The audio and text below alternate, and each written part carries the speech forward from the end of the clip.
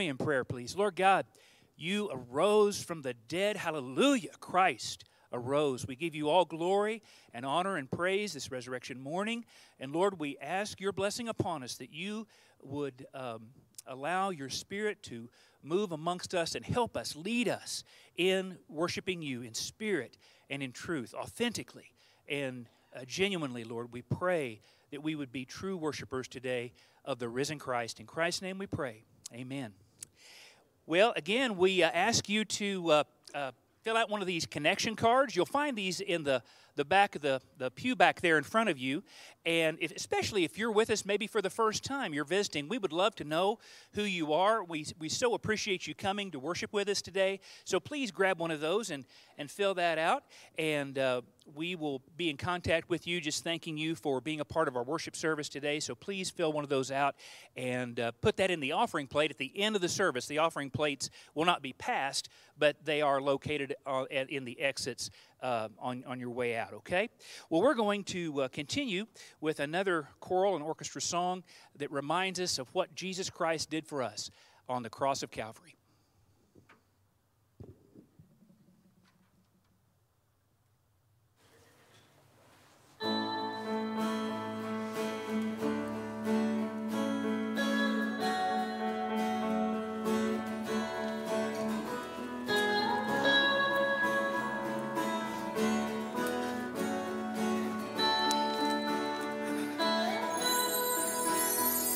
To the hill of God.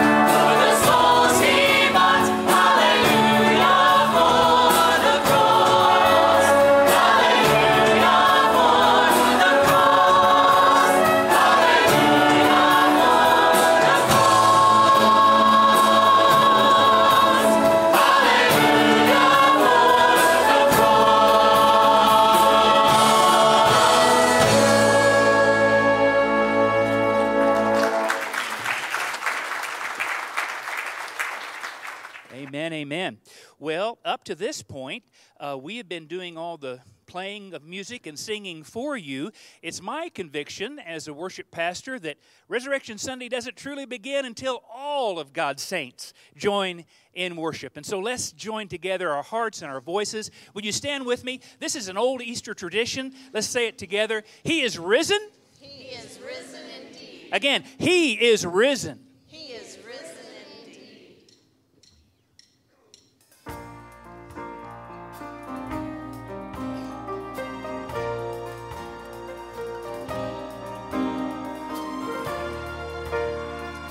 You all know this great Charles Wesley Easter morning hymn. Let's sing it together. Christ the Lord is risen today. Hallelujah. The sons of men and angels say, Hallelujah.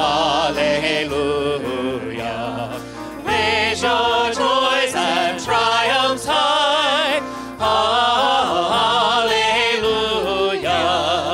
Sing ye heaven and earth reply. Hallelujah.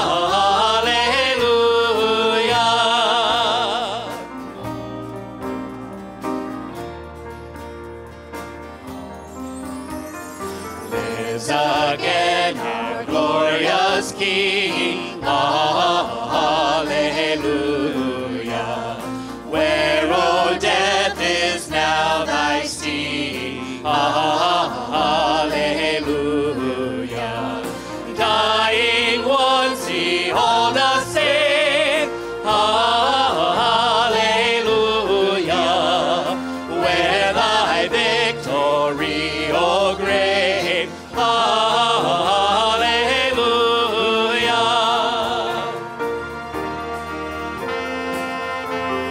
God's redeeming work is done. Hallelujah. Fought the fight, the battle won. Hallelujah. Death in vain forbids him rise. Hallelujah. Christ has opened paradise. Hallelujah.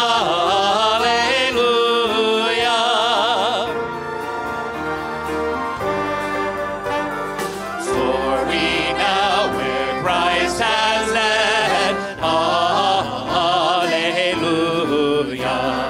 Following our exalted head. Hallelujah. May like him we rise. Hallelujah. Ours the cross, the grave, the skies. Hallelujah. Hallelujah.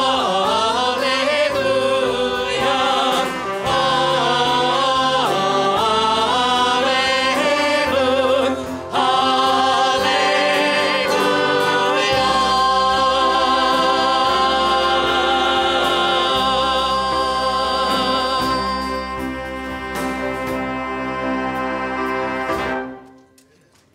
Amen. Amen. Amen. Well, first and foremost, we sing about the risen Lord today. Amen. But because of the risen Lord, we too can have that eternal life. Romans 6 tells us that. And so let's sing about that today as well, all right?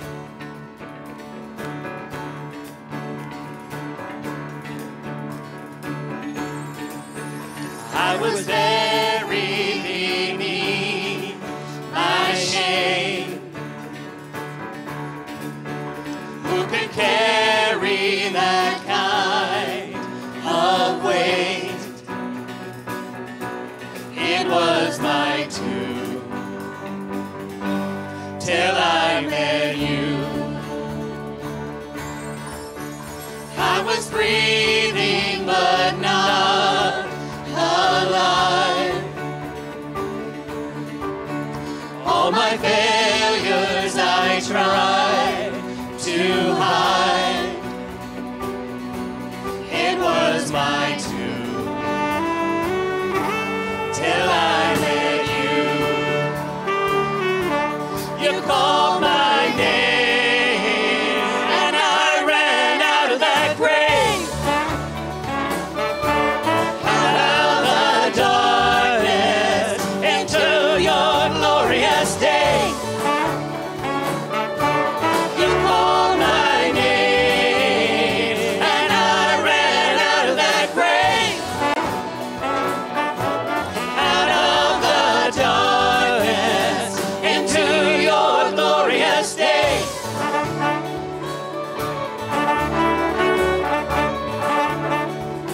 Oh, your mercy. Now your mercy has saved my soul.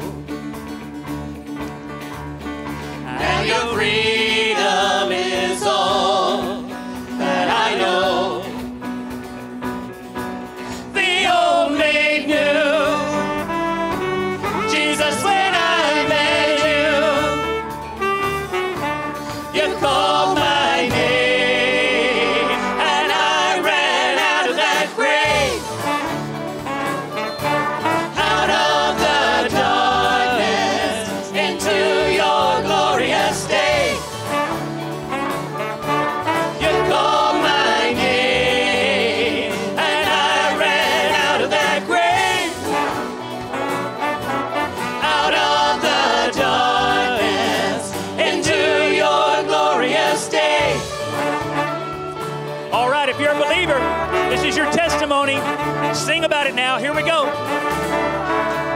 I needed rescue, my sin was heavy, but chains break at the weight of your glory. I needed shelter, I was an orphan, now you call me a citizen of heaven. When I was broken, you are my healing, now your love is the air that I'm breathing. I have a future, my eyes are open, 'cause when you call my name, I ran out of that grave, out of the darkness, into your glorious day.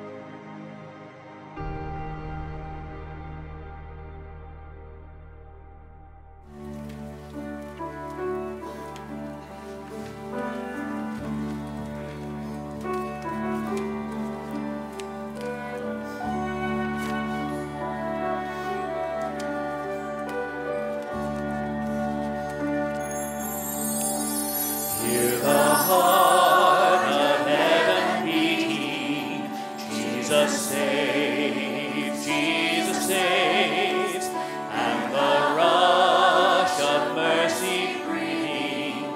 Jesus saves, Jesus saves, hear the host of angels sing, glory to the newborn King, and the sounding joy repeating, Jesus saves.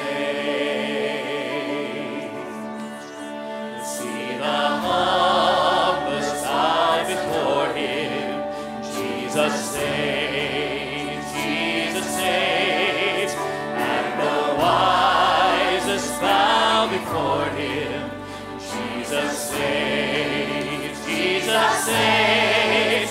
See the sky alive with praise, melting darkness its place. There is light forevermore in Jesus saves. He will live our sorrow sharing, Jesus saves, Jesus saves. He will die our burdens bearing, Jesus saves, Jesus saves. It is done, we'll shout the cross, Christ is paid, our redemption cost, while the empty tomb declaring, Jesus saves. Freedom's calling, chains are falling, hope is dawning, right and true. Day is breaking, night is waking, God is making all things new. Jesus saves. All to praise, how great a dead Lord. Jesus saves, Jesus saves. All the saints who shout together, Jesus saves, Jesus saves. Rising up, so vast and strong, lifting up salvation's song. All redeemed will sing forever. Jesus saves. Oh, hallelujah. Oh, hallelujah. I know because he saved me. Oh, yes. Oh, yeah. Jesus saves.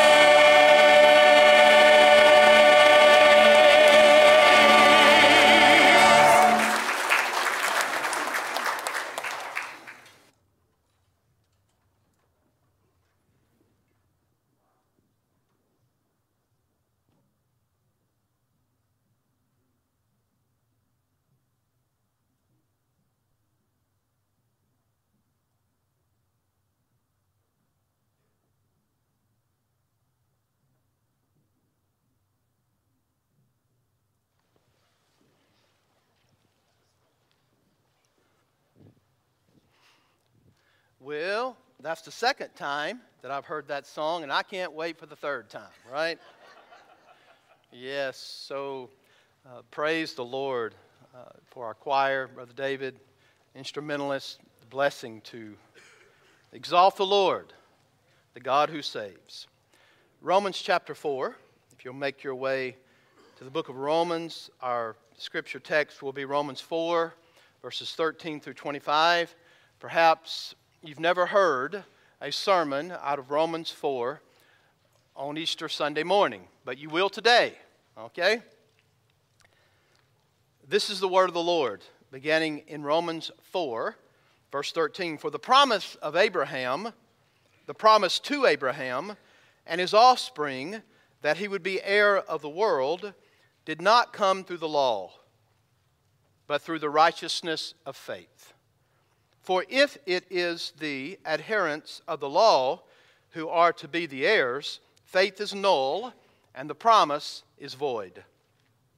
For the law brings wrath, but where there is no law, there is no transgression. This is why it depends on faith, in order that the promise may rest on grace and be guaranteed to all his offspring, not only to the adherent of the law, but also to the one who shares the faith of Abraham, who is the father of us all, as it is written, I have made you the father of many nations in the presence of the God in whom he believed, who gives life to the dead and calls into existence the things that do not exist. You see that, folks? Who gives life to the dead and calls into existence the things that do not exist. In hope, he believed against hope that he should become the father of many nations. As he had been told, so shall your offspring be. Abraham did not weaken in faith when he considered his own body, which was as good as dead, since he was about 100 years old, or when he considered the barrenness of Sarah's womb. No unbelief made him waver concerning the promise of God, but he grew strong in his faith as he gave glory to God, fully convinced that God was able to do what he promised. That is why his faith was counted to him as righteousness. Now, this is for you folks, verse 23. But the words, it was counted to him, were not written for his sake alone, but for ours also. It will be counted to us who believe in him, who raised from the dead Jesus our Lord. He was delivered up for our trespasses, and he was raised for our justification. Who or what must we believe to be right with God? Who or what must we believe in order to be right with God? Scholars believe that the oldest book in the Bible is the book of Job. Perhaps some 4,000 years old. As a matter of fact, scholars say that the Hebrew text is really what's called Paleo-Hebrew, meaning that it's different from what you see Genesis through Malachi. Different script. And so it's very old. So my question is, has it always been the same answer for how a man is made right with God? Because Job says this in chapter 9, verse 2. How then can a man be in the right before God? After Job had dealt with the God of glory, he asked this question, how can a man be in the right before God? Job will say, if I wash myself with snow water and cleanse myself before him, my flesh would still abhor me in the presence of this awesome and holy God. The NLT says of Job 9:2, how can I be declared innocent before God? I think that's very important for all of us this morning, don't you? Don't you think that? God, how can we be right before you? So the passage before us, Romans 4, deals with the justification of Abraham. Make it simple. What does justified mean? If you're justified before God, you're made right before God. So Paul is going to labor in chapter 4 and deal with this justification. Why? Because he wants to show us that justification with God, being right with God, and faith is not a new work. It's the way that mankind has always been made right with God. It's always been by grace through faith. So Abraham's righteous standing is a model for all of us sitting in this room today. On the basis of Abraham's model, Paul will begin to develop the truth that when God saves people, grace demands faith. Grace, if you're to be saved, the grace of God extended to you demands faith for God to save by grace. The response of the sinner must be compatible with the gift. And the gift of grace is free. So in order to get it, it won't be works. It will be faith and belief in the Lord. So this is why salvation cannot be grace plus something else. It never can be grace plus Mass, or grace plus sacraments, or grace plus anything else. It has to be grace plus nothing in order for us to be saved. So the moment grace is inserted into the equation of how God would save sinners to credit us with righteousness, it rules out, in quotes, something else. That's the point of the passage of Scripture. Just let your eyes move back up to verse 4 of chapter 4. Now to the one who works, his wages are not counted as a gift, but as his due. Boy, verse 5 is so important. And to the one who does not work, but believes in him who justifies the ungodly, his faith is counted to him as righteousness. See how clear that is? How clear Paul makes this understanding that if you insert anything else into the equation of how God saves sinners, then you've annulled the work of grace. It's the work of grace that saves by faith. So Paul will explain that since salvation is by grace, since it's by God's free and sovereign gift, then the response of the sinner must be faith. I hope you get it, folks. If the gift is grace, then you have to have a compatible response. And that response must be, according to the Bible, belief and faith in the Lord. Now, question, why faith? Why not something else? Why not works? Well, faith is trusting the promise of the one who saves. Faith is not a work. Faith is relying upon the one who has the authority to save in order for him to save you. Faith is relying upon him. So, when you get to verse 23, look how clear it is. Verse 16, that is why it depends on faith, in order that the promise may rest on grace and be guaranteed to the offspring. So, Genesis 15:6. How many of you ever read that verse? It goes all the way back to Abraham, and this is what Paul quotes. Abraham believed God, and it was given to his credit, accounted to him, righteousness. So, God had us in view when Moses was inspired by God to write these scriptures. Do y'all see how clear it is? This is so fascinating. But the words, it was counted to him, Genesis 15:6, it was counted to him as righteousness, were not written for his sake alone, but for our sakes. Take this in today and think about this.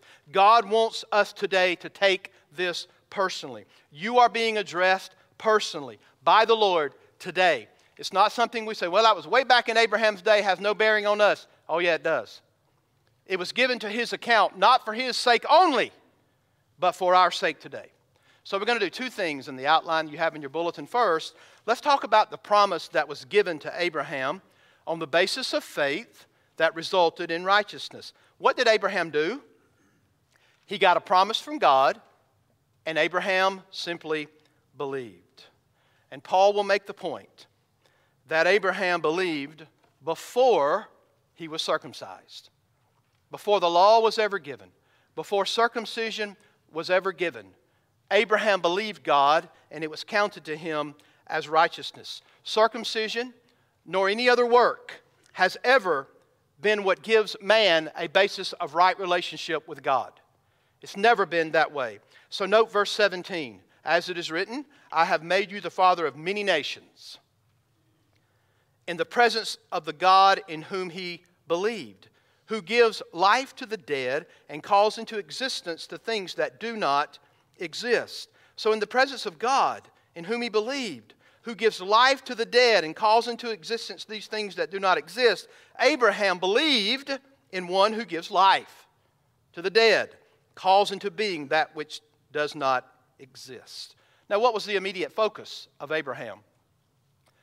Your offspring shall be as numerous as the sands on the shore. Right? So it was the immediate thing in Abraham's mind was the birth of who? Isaac.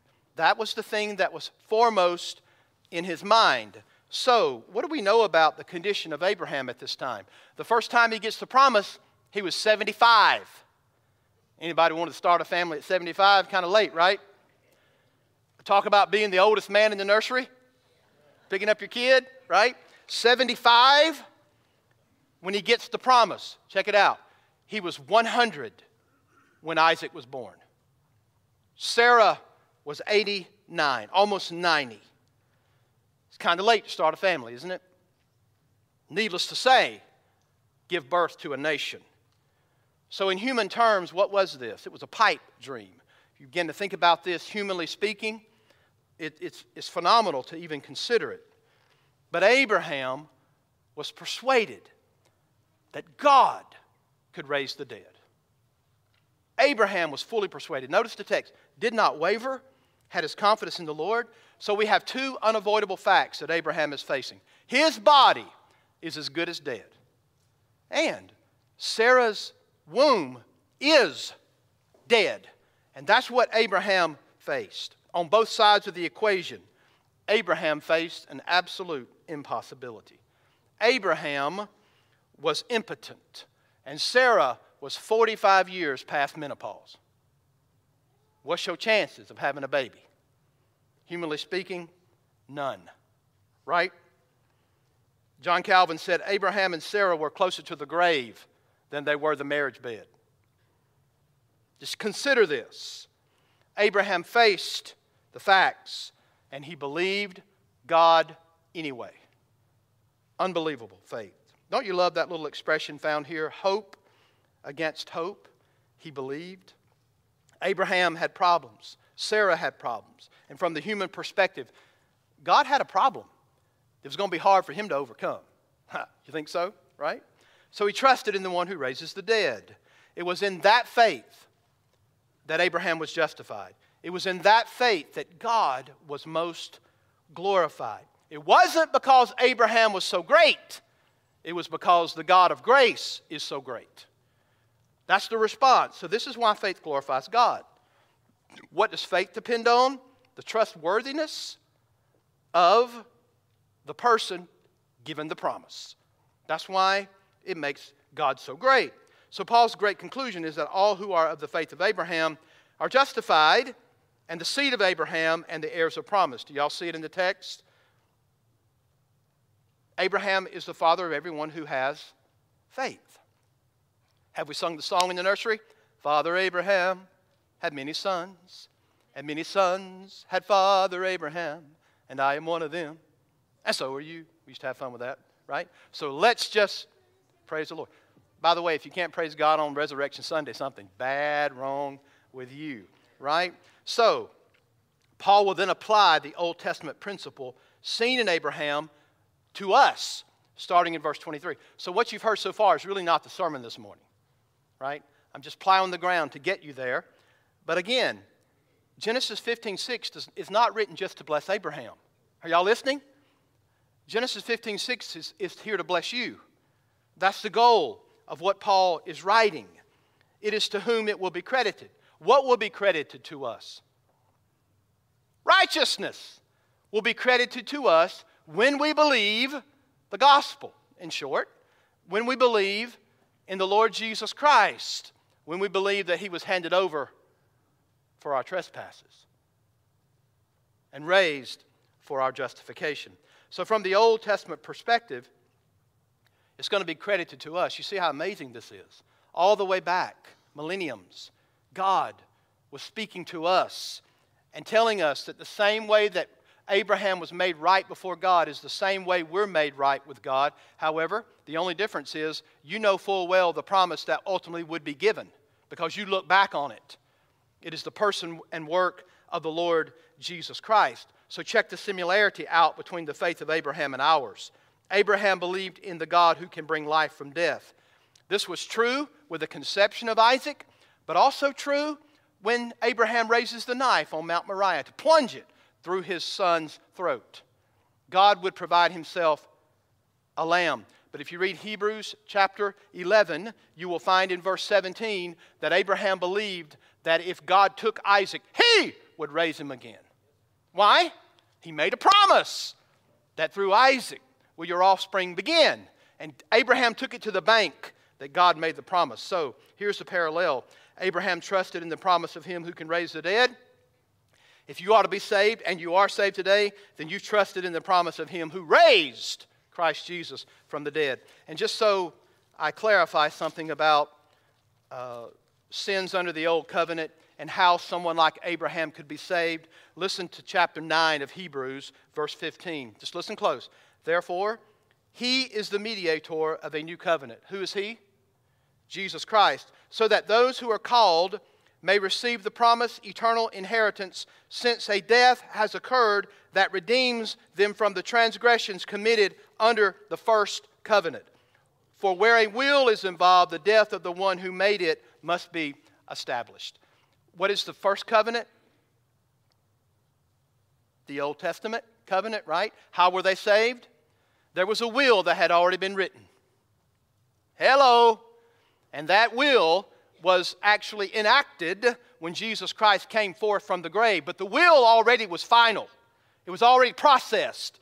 It just took the death. So folks, Abraham was saved by Christ Jesus and His death, life, death, burial, and resurrection. Just like you are. He believed that God could raise the dead. Now let's bring this over to us today. So the promise was given to Abraham on the basis of faith, resulting in righteousness. Here's the deal. The promise was given for our sake. So he wraps it up.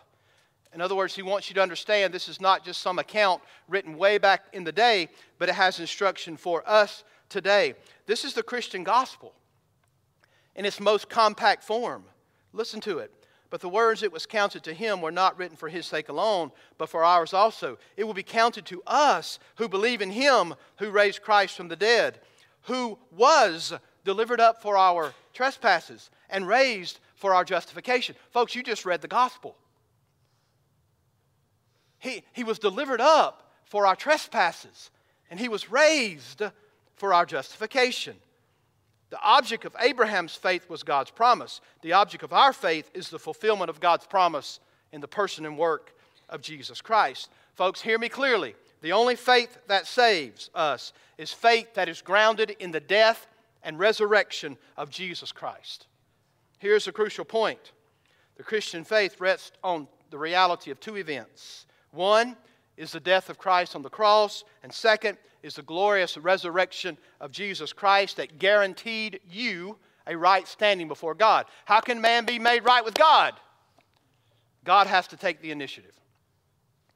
God must give what God requires. And that's what He does in the person and work of Christ. So let's see these two things regarding what the promise is to us. First, we trust the one who accomplished our redemption. Look at the passage. He was delivered over, put to death, delivered for our transgressions. I want you to see this clearly. It's easy to bump over this. Yeah, Jesus died. Wow. He died, right? What does the text say? He was delivered up. He was given over. Here is what you need to see. His death was a death by design. Is everybody listening? His death was death by design. What do I mean by that? Who took Jesus' life? Was it Pilate? Well, technically we could say, just like it does in Acts 2, that Pilate was morally culpable, right? He handed Him over to be crucified. What about Herod? Could we say that Herod was morally culpable in the death of Christ? Yes. What about the Jews? What about the soldiers? But I want you to understand something clearly. It was God Almighty who designed the death of the Son of God. It was God who delivered Him up. It was God who put Him to death. This is the gospel of Jesus Christ. This is why Resurrection Sunday is so awesome and powerful. So God just didn't come down and go look for somebody murdered on a tree and then raise them from the dead. It was designed. The Son of God was sent into this world. In the fullness of time, God sent forth His Son, born of a virgin, born under the law, to redeem those who are under the law. So a reminder, Acts 2:23 says, it was determined, He was handed over according to the predetermined counsel of God. His design was to deal with our sins. Let this sink upon you today. Let it sink into your mind. It was the Father who delivered the Son up to sacrificial, substitutionary death. God desired to provide a substitute death so that we would not have to die for our transgressions. Has anybody been here for the Ephesians series? Hello, right? We're through with chapter 1, we're into chapter 2, and we've learned in chapter 2 that we were dead, enslaved, and under the wrath of God. We were dead in trespasses and sin. I hope you see the strength of this passage. He was delivered up for your trespasses. He was delivered up because you were dead, enslaved, and under the wrath of God. So He bears our sins on the cross in our place. And the only death that could have done this and accomplished redemption was the death of the perfect Son of God who knew no sin. Consider this. God provides what He requires. God does not sweep sin under the rug. Sins are not overlooked. They are in fact condemned. But here's the glory of the gospel, folks. You need to be very thankful that the sins were not condemned in you. He was delivered up for your transgressions. The condemnation that you deserved, He took on Himself. That's what it means to be delivered up for our trespasses. They brought about an execution. Sins bring about an execution. But praise God, not mine if you're in Christ. Not yours if you're in Christ. It brings about an execution. And the Lord Jesus Christ was the one executed for our sins.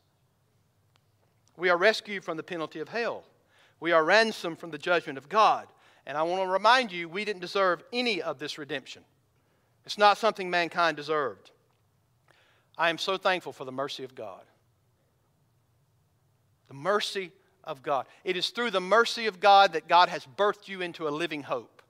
It is the mercy of God that reached out to sinners. So, God designed to save us from our sins through the death of His Son. He was delivered because of our sins. But that's not all. He was raised for our justification. Now, let's be honest. When we think about redemption, when we think about being justified before God, or that big doctrine of justification, what's the first thing that comes to your mind? He did it at the cross. It was the cross that justified us and gave us a new standing before God. When we think of justification, when we think of forgiveness of sins, what's the first thing we think about? The cross. When we think about adoption into God's family, we think about the cross. But I want to remind you today that this text says He was raised for our justification. That's different than we usually think. It's odd to look down and see that on the text. In the text, we usually think He died for our justification. This says He was raised for our justification. Do you realize that once you get to the book of Acts, there is a mention of the cross? But what is the primary theme throughout the book of Acts? It's the resurrection. That's what the writers turned their attention to, the resurrection. Because if He did not come forth from the grave, nothing that He did on the cross would matter. If He had not come forth from the grave, we are actually still in our sins. So we have to see the resurrection as the central event of all time in order for us to know that our sins are forgiven and that we are right with God. Christ paid the penalty for our sins. That's justification. You understand there's basically two things to think about when you say, what is justification? What does it mean to be right with God? Well, first, the penalty has to be given.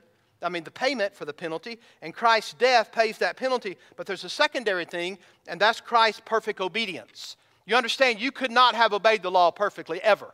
Just go ahead and start one time, you're done. Very first command, you blow it, right? Jesus Christ, the righteous one, came, and He lived perfectly in obedience to His Father and never, ever sinned. So, folks, when the Father looks at you, if you're saved, He sees what? The perfect obedience of His Son. And that perfect obedience is given to you for your righteous standing. That's what it means to be justified. However, this text says that He was raised for our justification. Now, how are we justified? Is it by faith in faith? There are people out in the world who believe if you just have faith, then you're fine before God. No, folks, listen clearly. If your faith is not in Jesus Christ and Him alone, there is no true faith. It's not faith in faith. You're justified by faith in the person and work of Jesus Christ. So I have a question for you. That would mean that our faith is valid or invalid based upon who we put our faith in. If Jesus would have stayed in the grave, ladies and gentlemen, your faith is invalid. That's how important it is to see that Jesus Christ was raised for our justification. If he would have remained in the tomb, he would not be the object of justifying faith. He would simply be a victim that was caught on the wheels of life and couldn't get out of the situation. And oh, little poor Jesus who had to die, he was just a victim of terrible injustice. But I want to remind you that he was delivered up from God. He was delivered up. Justifying faith can only be in a living person. It's not justifying faith if he's still in the grave.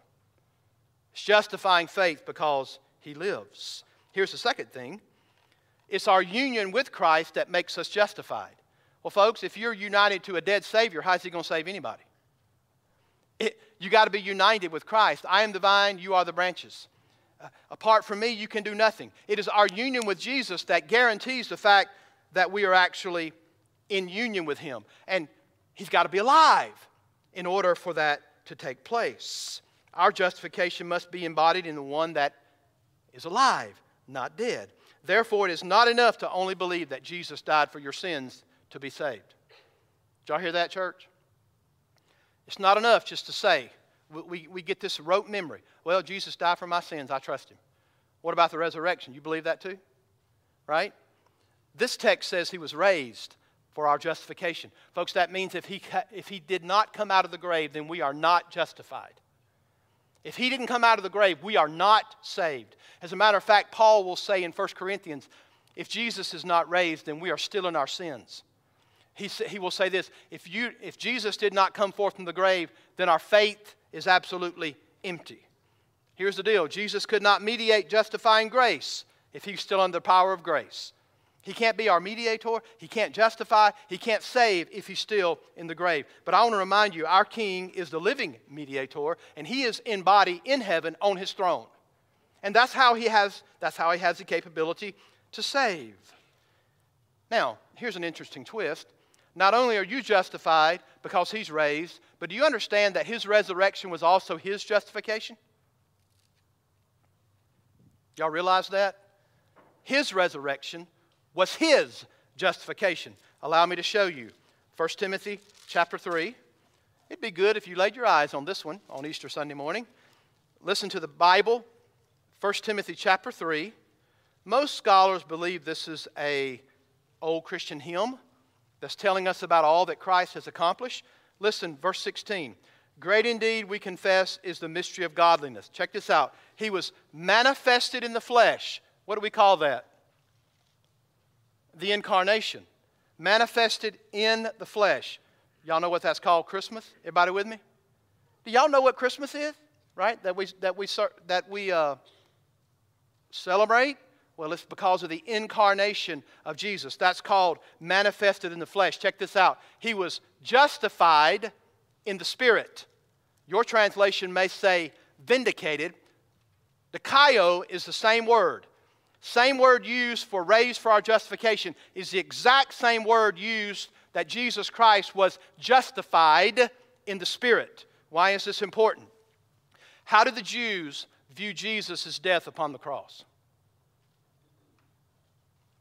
Deuteronomy says, cursed is any man who is hanged upon a tree. How did they view the death of Jesus? Well, they viewed it as an assessment of how God saw Christ. As a human being, you were, Isaiah 53, smitten of God, accursed. That's what they saw. They saw Jesus as an ordinary criminal that was under the condemnation of God. And here's the deal. He was under the condemnation of God. That's the deal. But not because of his sin, but because of yours and mine. So the Jewish mind would have said, you're a common criminal. You're dying an ordinary, common, cruel death of crucifixion. And cursed is any man who is hung upon a tree. Do you remember what Jesus cried on the cross? It's called the cry of dereliction. What was it? My God, why have you forsaken me? Do y'all realize that God was speaking from the cross? God was speaking with clarity from the cross. And then Jesus cries, "It is finished." If you got eyes of faith today, you know what that means. He finished our redemption. It's paid in full. But for a Jew, they probably thought that day, well, it's over.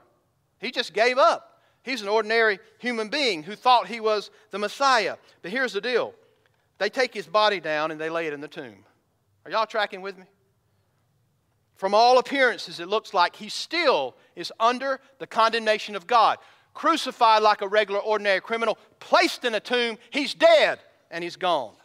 It's removed. Condemnation is removed in resurrection. Y'all listening? This is what Paul means when he says he was justified by the Spirit in 1 Timothy 3. It proves that Christ was just. The supreme consequences of all of our sin reached its culmination in the cross. Resurrection annuls the sentence of condemnation on Christ. And if you're saved today, that's the only way you can be saved, is that God Almighty annuls the condemnation of your sin by His glorious resurrection from the grave. Hallelujah! This is why you're able to take part in saving benefits. His death, that He died once for all, never to die again. On the cross, the Father's making a declaration. Do you feel it? Do you see it? He's declaring the depth of your sin. That's why Christ is suspended between heaven and earth, because of the depth of our sins. But He's also speaking about holy justice. Just like Job said, how can a man be made right with God? God is not only holy, He's holy, holy. He's not only holy, holy, He is holy, holy, holy is the Lord God Almighty. He is so holy, Habakkuk says, He cannot even look upon sin. And here on the cross, God is making a declaration. Not just holy justice, not just righteousness, but how about love? God is speaking. For in this manner God loved the world. Here's the language of sacrifice. That He, y'all know the verse? Gave. So, God is speaking from the cross in this redemptive act. What the Father says at the cross is that He was delivered up for our transgressions. He was condemned with our condemnation. He died the death that you deserve because you are dead in trespasses and sin. These are the declarations made at the cross. However, God's not through. His body is taken down and placed in a tomb. And then there is Silent Friday. And then there is Silent Saturday. But on the first day of the week, the Father has something else to say. He speaks in very clear terms. Anybody read through the Gospels this week on the resurrection occurrences? I can't help it. I told David, I said, we got to put at least one of them up this morning for people to read. Did you read it this morning as we were singing? Just one account of the resurrection. Some of the things where the Father speaks. What about the earthquake? I mean, here's these Roman soldiers that, man, that was their job, to put the signet on the grave and to protect it. And all of a sudden, the Bible says an earthquake ensued and they stood there like dead men. They fell back on their back, knocked their tunics straight off their bodies. Power of God. God is speaking. And then an angel speaks to them. And then the manifest presence of the Son of God, fresh from the trauma of the grave. Can you see God speaking to us? After 3 days, that lifeless body of Christ has the life-giving power of the Spirit come back into a dead corpse. Folks, we ought to rejoice that our God overcame death. There'll be no graves dug into the hillsides of heaven. Jesus made sure of that on Easter Sunday morning. Amen? No graves in the hillsides of heaven. And furthermore, His resurrection, His payment for your sins is the only way that man can be forgiven of their sins. There are no other roads that lead to heaven, no matter what the world says. So what He has done on our behalf, the Father accepts it. Look, folks, there's no signature of approval of the sacrifice if He didn't come forth from the grave.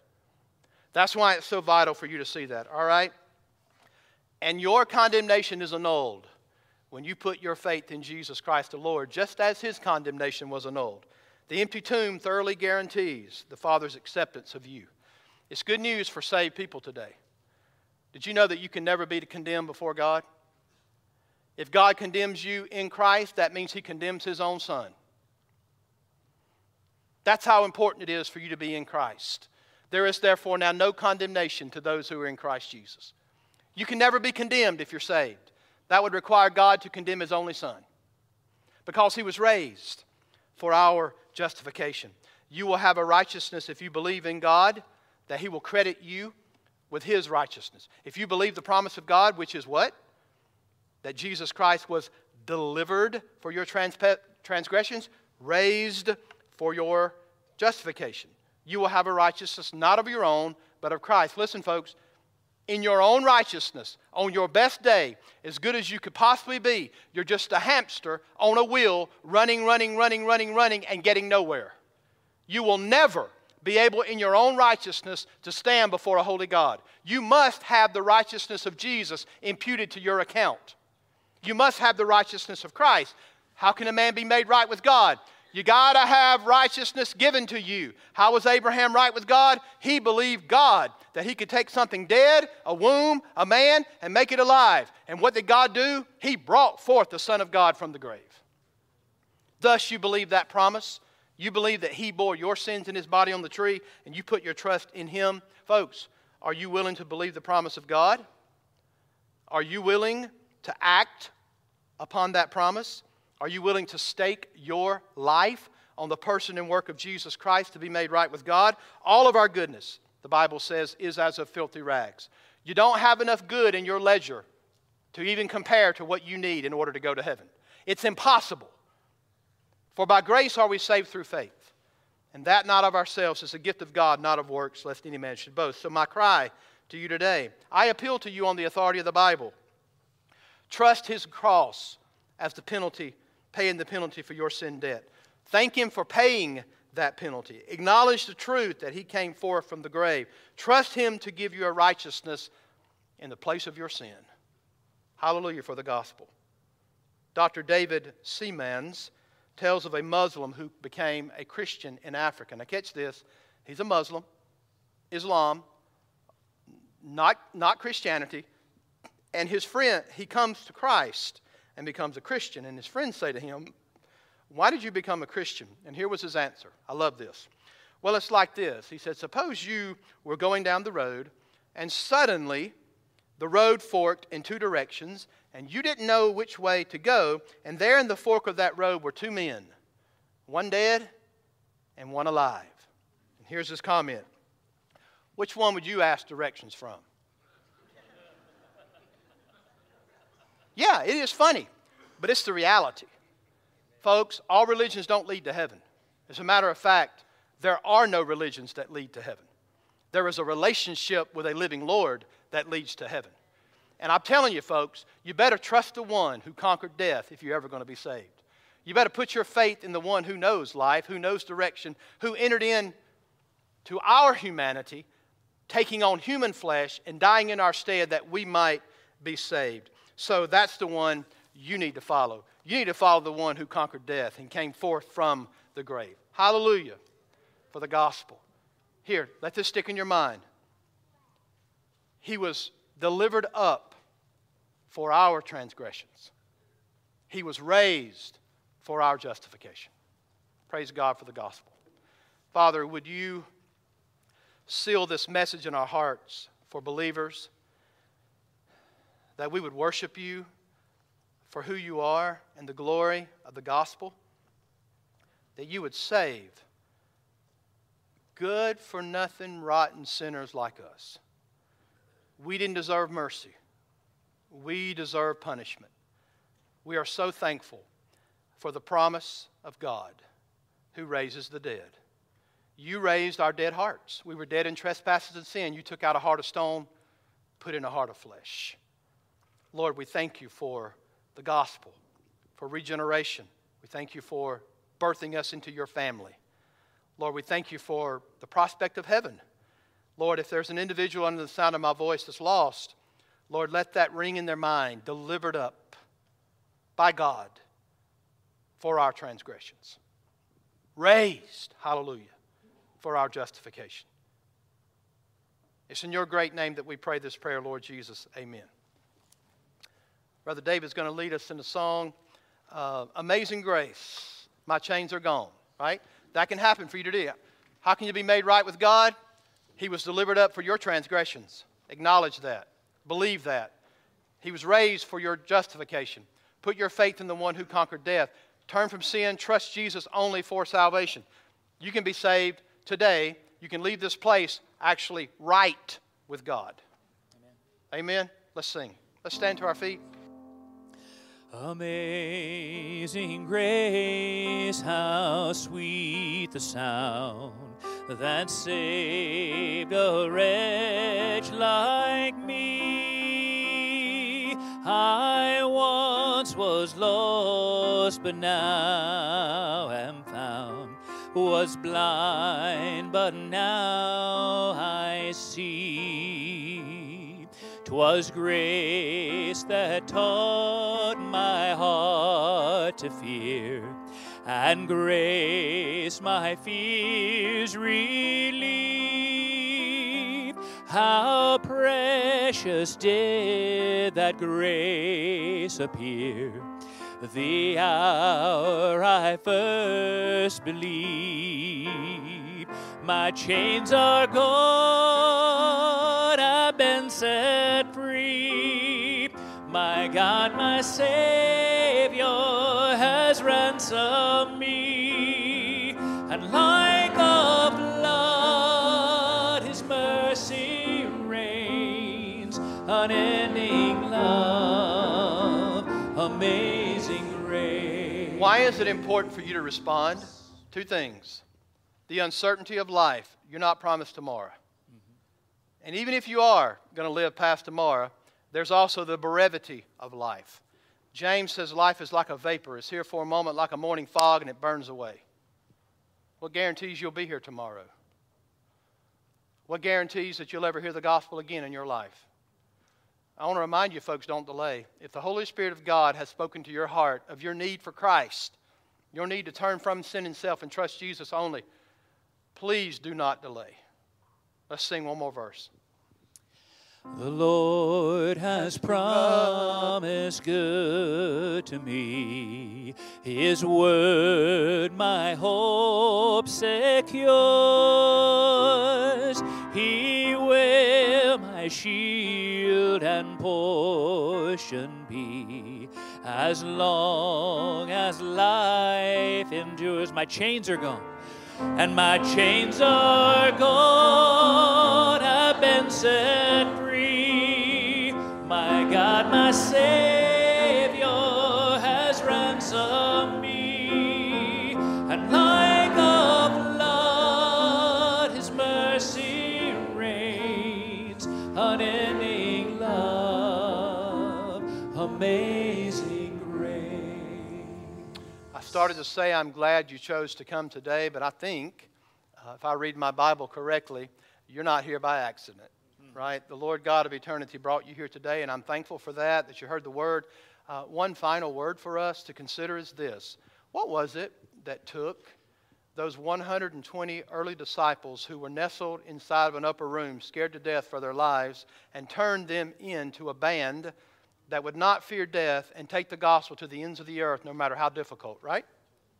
Right? What did that? Not a dead Savior, right? What was the transformation? It was the resurrection of Jesus Christ.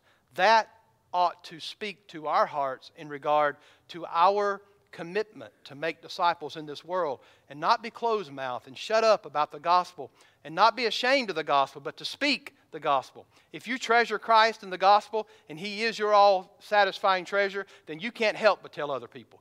If He's satisfied your longings and you want others in this world to get that longing satisfied no matter who they are, red, yellow, black, and white, everybody needs to hear the gospel and trust Jesus. Amen?